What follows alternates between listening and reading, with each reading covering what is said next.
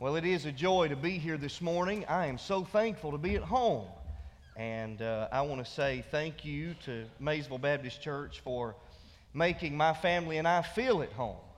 We have felt at home, and we are so grateful to be at home. Would you take a copy of the Word of God and turn to Psalm chapter 27 this morning?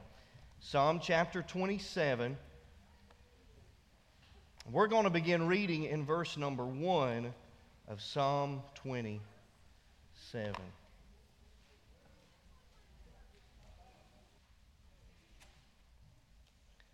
I love to hear the rustling of pages, don't you? Amen. Amen. Psalm chapter 27. The Bible reads, "The Lord is my light and my salvation. Whom shall I fear? The Lord is the strength of my life. Of whom shall I be afraid? When the wicked, even mine enemies and my foes, came upon me to eat up my flesh, they stumbled and fell. Though an host should encamp against me, my heart shall not fear. Though war should rise against me, in this will I be confident. One thing have I desired of the Lord, that I will seek after, that I may dwell in the house of the Lord all the days of my life, to behold the beauty of the Lord and to inquire in his temple. For in the time of trouble he shall hide me in his pavilion. In the secret of his tabernacle shall he hide me. He shall set me upon a rock. And now shall mine head be lifted up above mine enemies round about me. Therefore will I offer in his tabernacle sacrifices of joy. I will sing." And isn't that what we've done this morning? Yeah. David said, "I will sing. Yea, I will sing praises unto the Lord. Hear, O Lord, when I cry with my voice. Have mercy also upon me and answer me. When thou saidest, Seek ye my face, my heart said unto thee, Thy face, Lord, will I seek. Hide not thy face far from me. Put not thy servant away in anger. Thou hast been my help. Leave me not, neither forsake me, O God of my salvation. When my father and my mother forsake me, then the Lord will take me up." Listen to verse 11. "Teach me thy way, O Lord, and lead me in a plain path because of mine enemies. Deliver me not over unto the will of mine enemies, for false witnesses are risen up against me, and such as breathe out cruelties. I had fainted." Have you ever felt that way?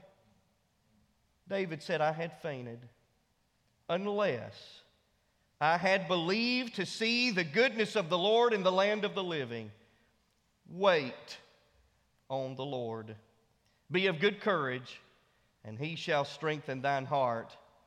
And just in case you weren't picking up what he was putting down, he said, "Wait, I say, on the Lord." May 31st, 1889 will live in infamy in our nation's history. It was one of the worst days on this soil. You see, historic levels of rainfall throughout the night caused the Conemaugh River to overflow its banks. And Lake Conemaugh, it swelled to record levels. The mass influx of water created much pressure on the South Fork Dam. And unfortunately, the South Fork Dam had a number of problems. For starters, its spillway had been screened to keep out large game fish from escaping the river. And that screened spillway would eventually be completely clogged. Once more, the original system of relief piping had been torn out and sold for scrap metal, and it was never replaced. And so there was no relief piping when waters rose to this level.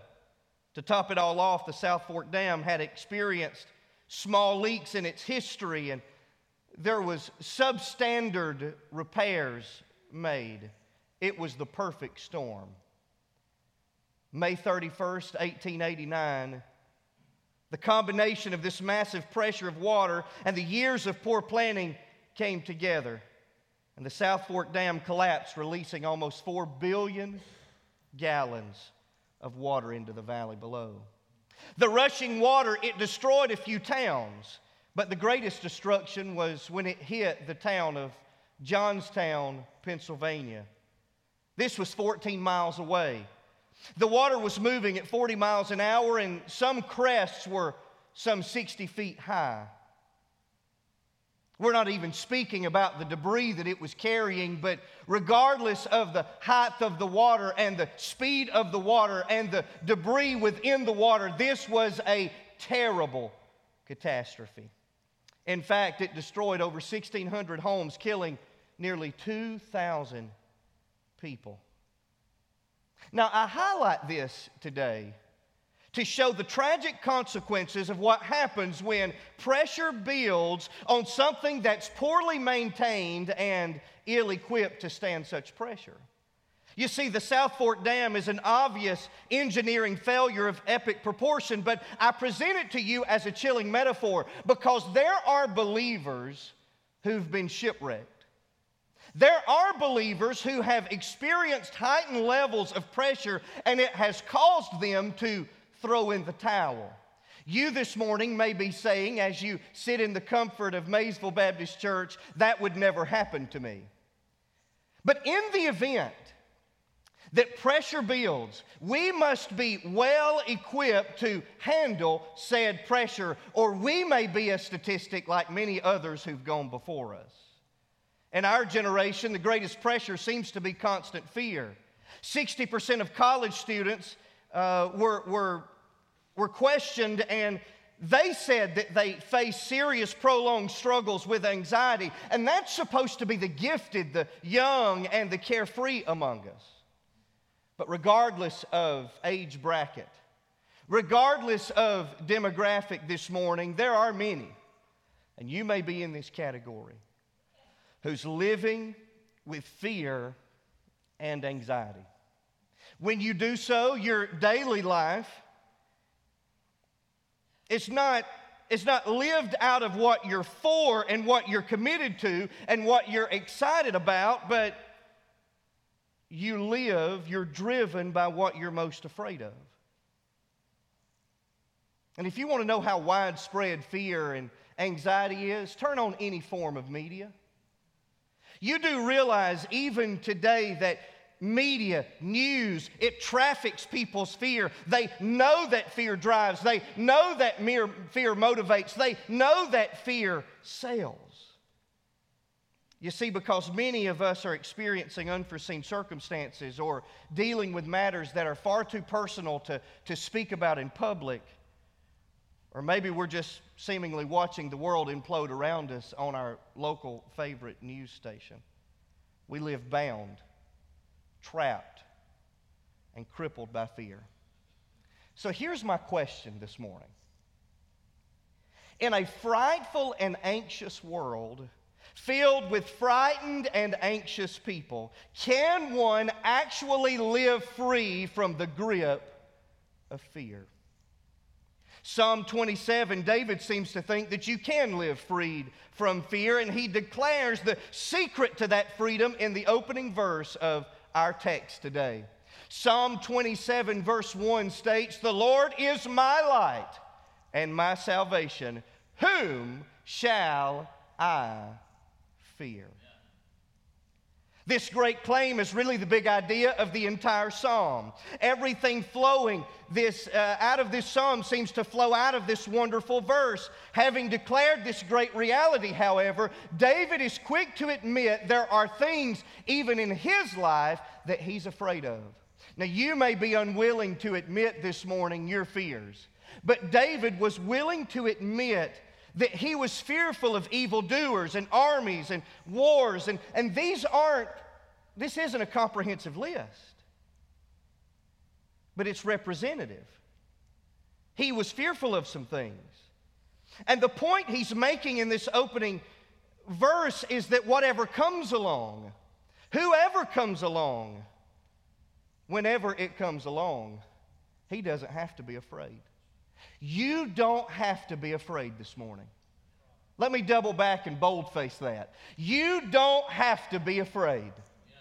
You don't. For David said, even his enemies, they stumbled and fell. Now, before we dismiss the claims of David as being naive and super spiritual, I think we need to look at where this psalm is being written from.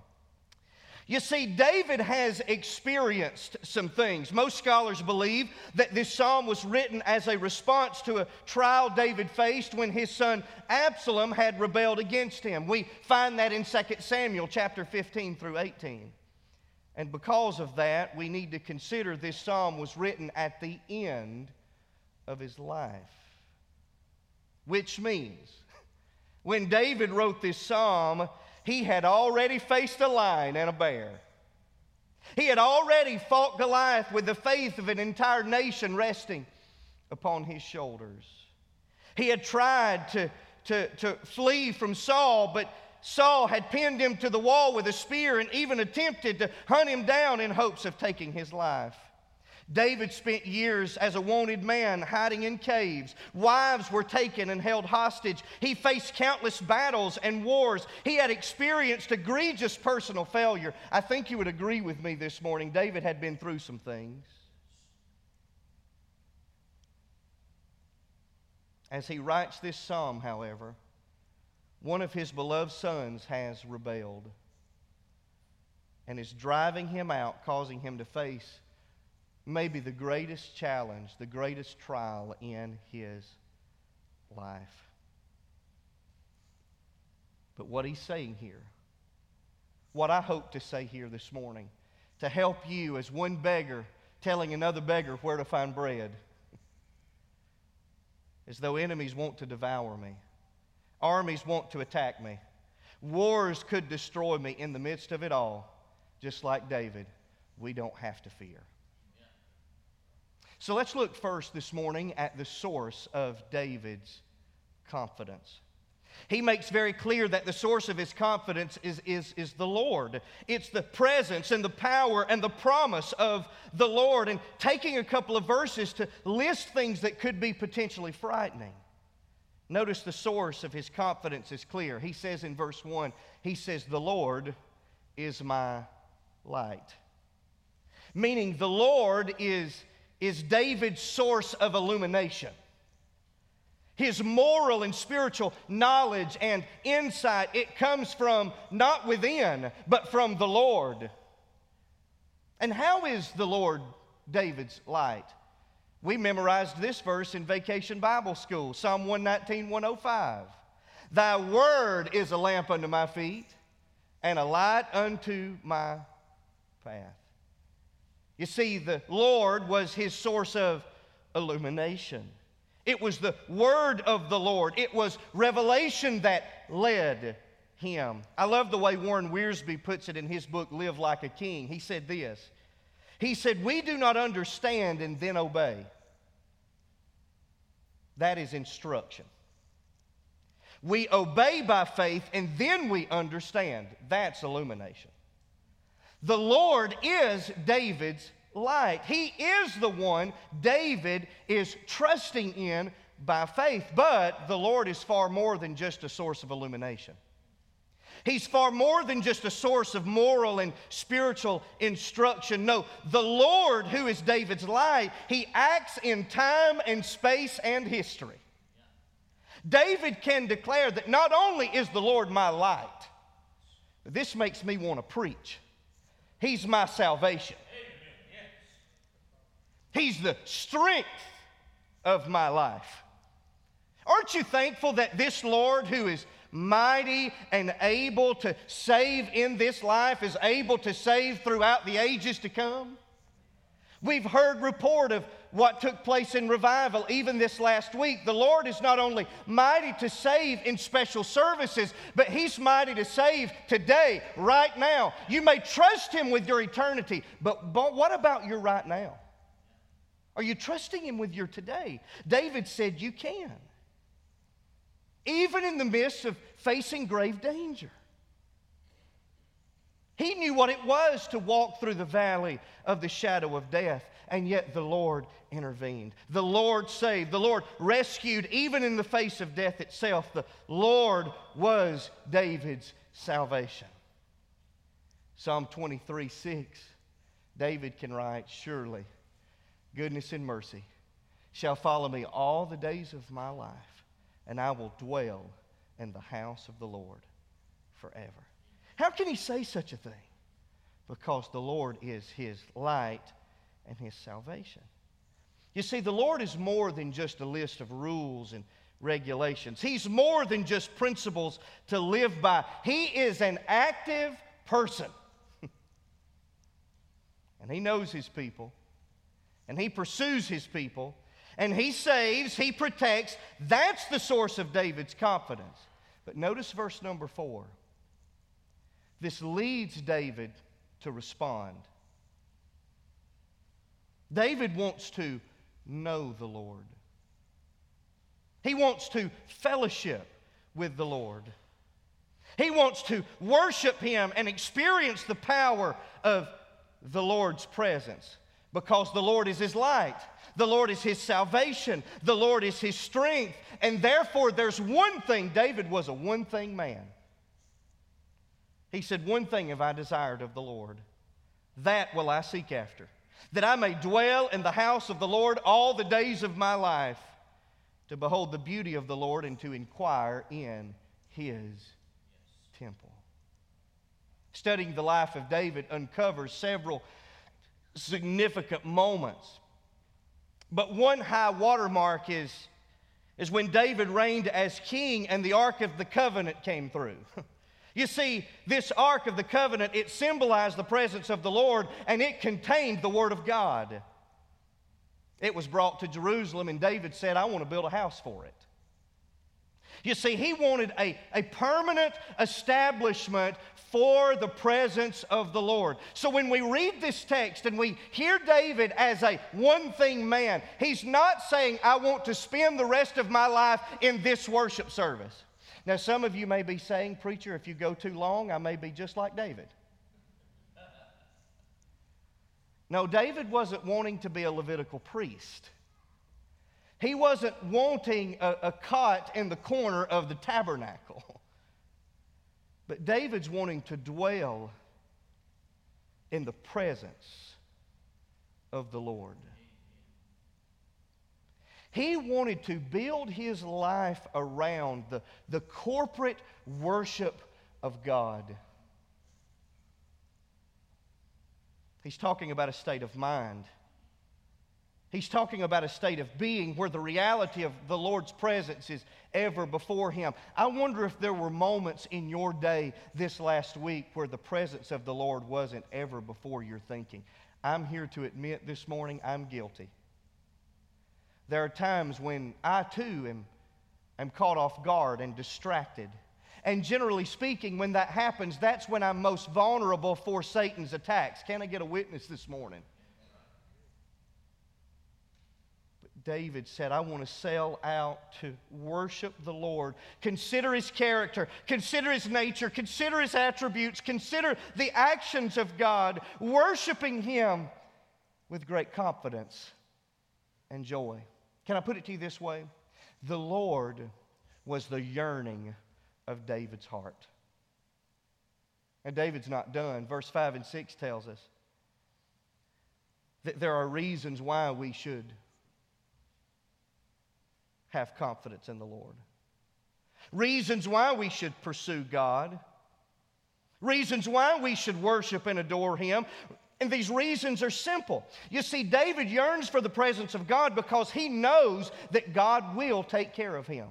Can I say that once more? Because that's helping my heart this morning. God will take care of me. And I've got good news. If you're one of his children, he will take care of you. Now, I could close my Bible and we could go to the foyer because that's a good sermon, not because I preached it, but because it's reality. God will take care of us.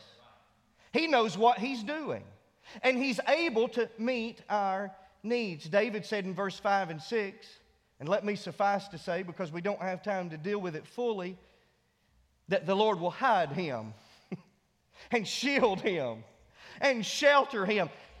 That excites me, and the Lord's talking to David.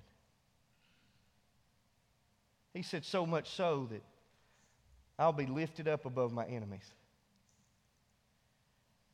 and it'll lead me to sing.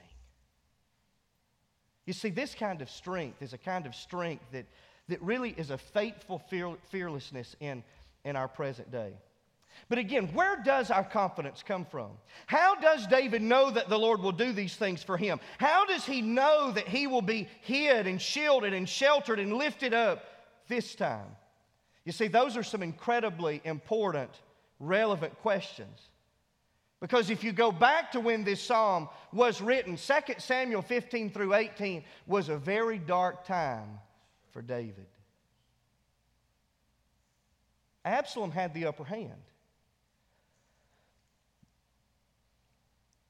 David was drove out of the nation.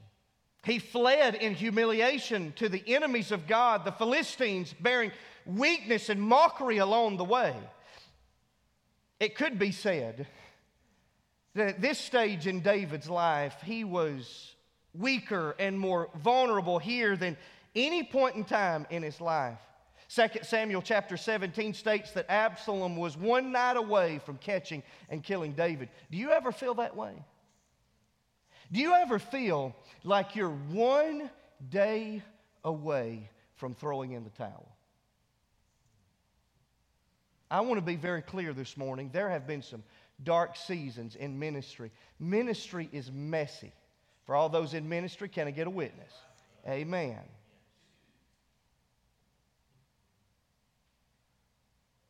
So in these bleak circumstances, how could David say with such confidence that the Lord would rescue him and lift him up? In part, David's confidence could come from past experience. After all, you do realize this was a man who knew what it was to be rescued from danger of the Lord. But this time, Lord, I need more grace.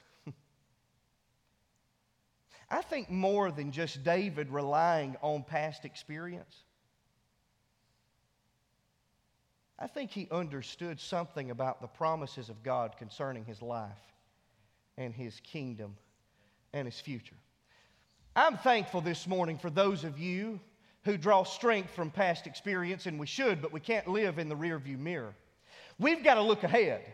And in looking ahead, we need to see that God has a plan. David saw clearly that God had a plan even when he was facing maybe the greatest trial in his life. You see, 2 Samuel chapter number 7, the Lord promises to give David a great name, and then promises David that he will give David a kingdom out of that name, and this kingdom will last forever. And then David is promised that his son will rule over his kingdom in his place. And David's house and kingdom will be made sure forever before the Lord. That's quite a promise. There have been a lot of promises made to me, and I've made a lot of promises, and unfortunately some promises aren't kept. But David had confidence in this promise. Even though he was being attacked,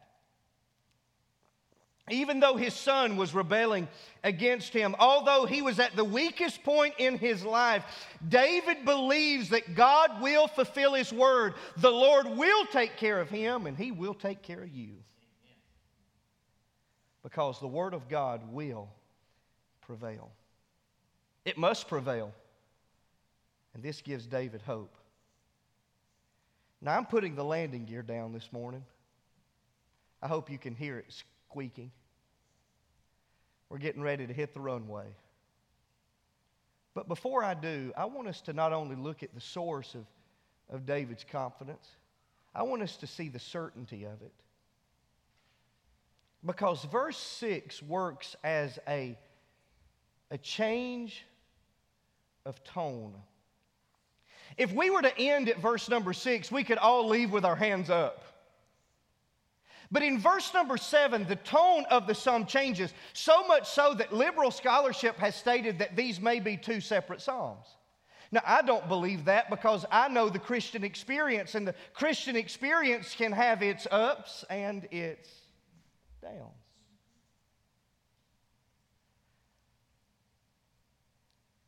As you look at verse number 7, You hear David crying out to the Lord. He said, when I cry with my voice, have mercy also upon me and answer me.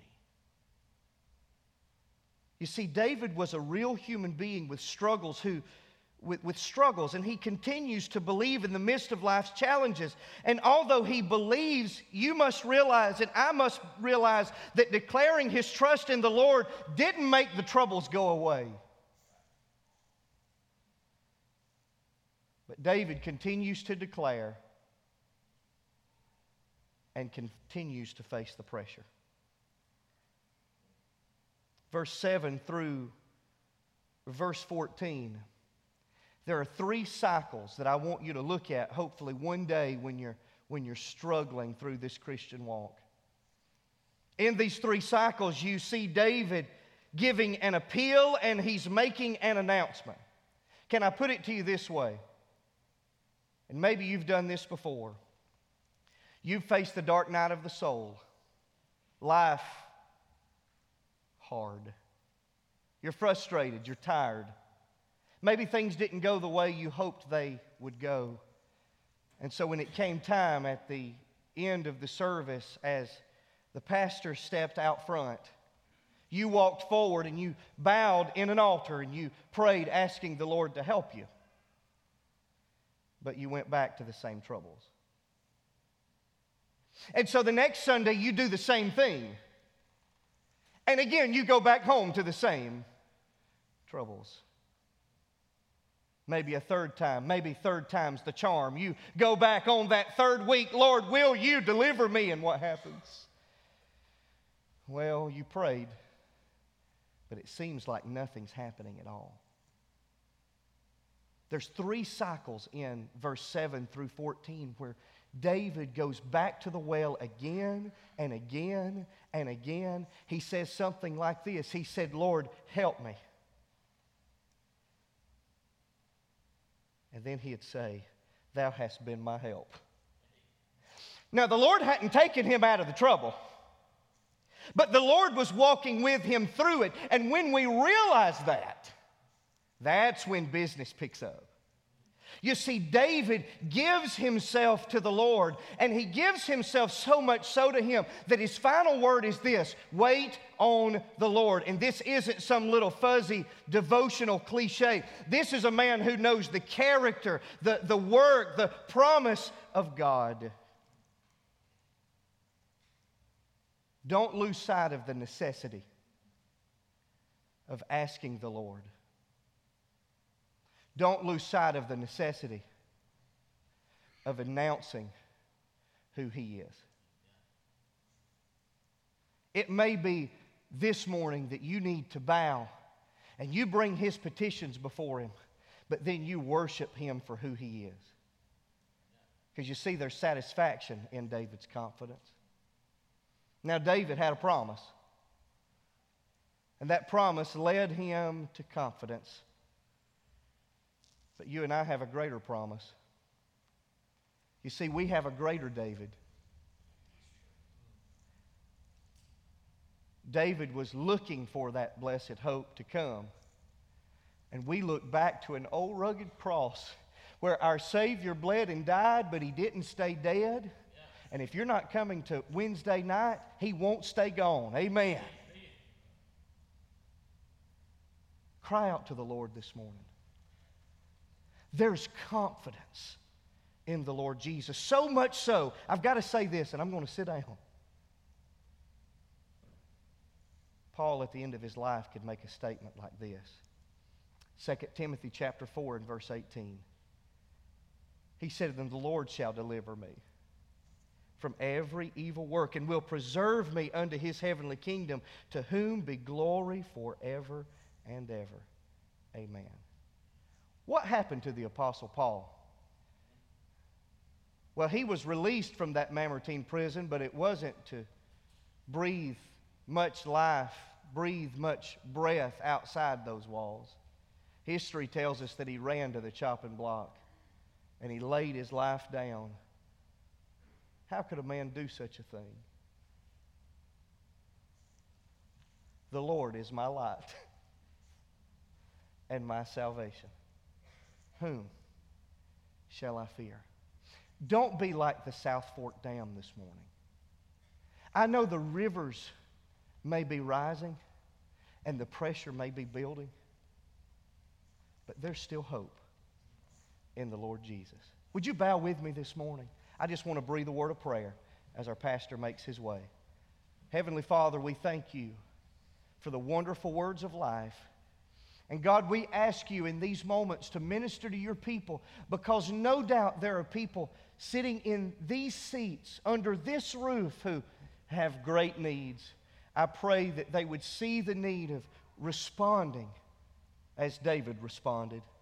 We're thankful that you're our light and our salvation. We don't have to fear. In Jesus' name, amen. Amen. Thank you, Brother Zach. Well, what a great, great word. You know, the Bible says right there in that psalm, he said, hear me, teach me, deliver me, and then wait.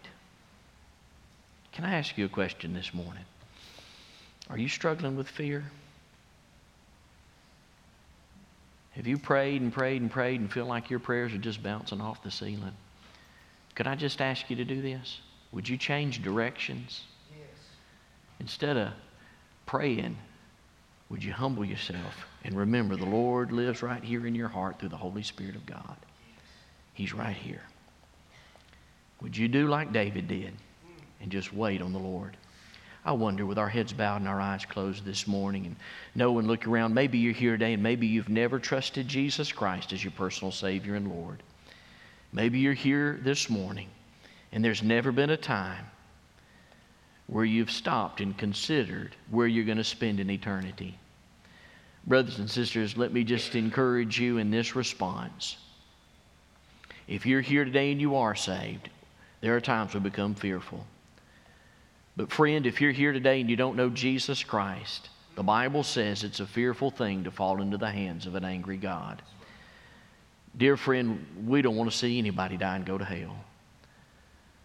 So with that fear in mind, if you've never trusted Christ as Savior, right where you're at today, from your heart to God, would you say something like this? Would you say, Lord Jesus, I know that I'm a sinner. I believe that you are the Messiah. And this morning, the best that I know how, I repent of my sins and I trust you as my Savior. Thank you for saving me. I'll live for you. In Jesus' name,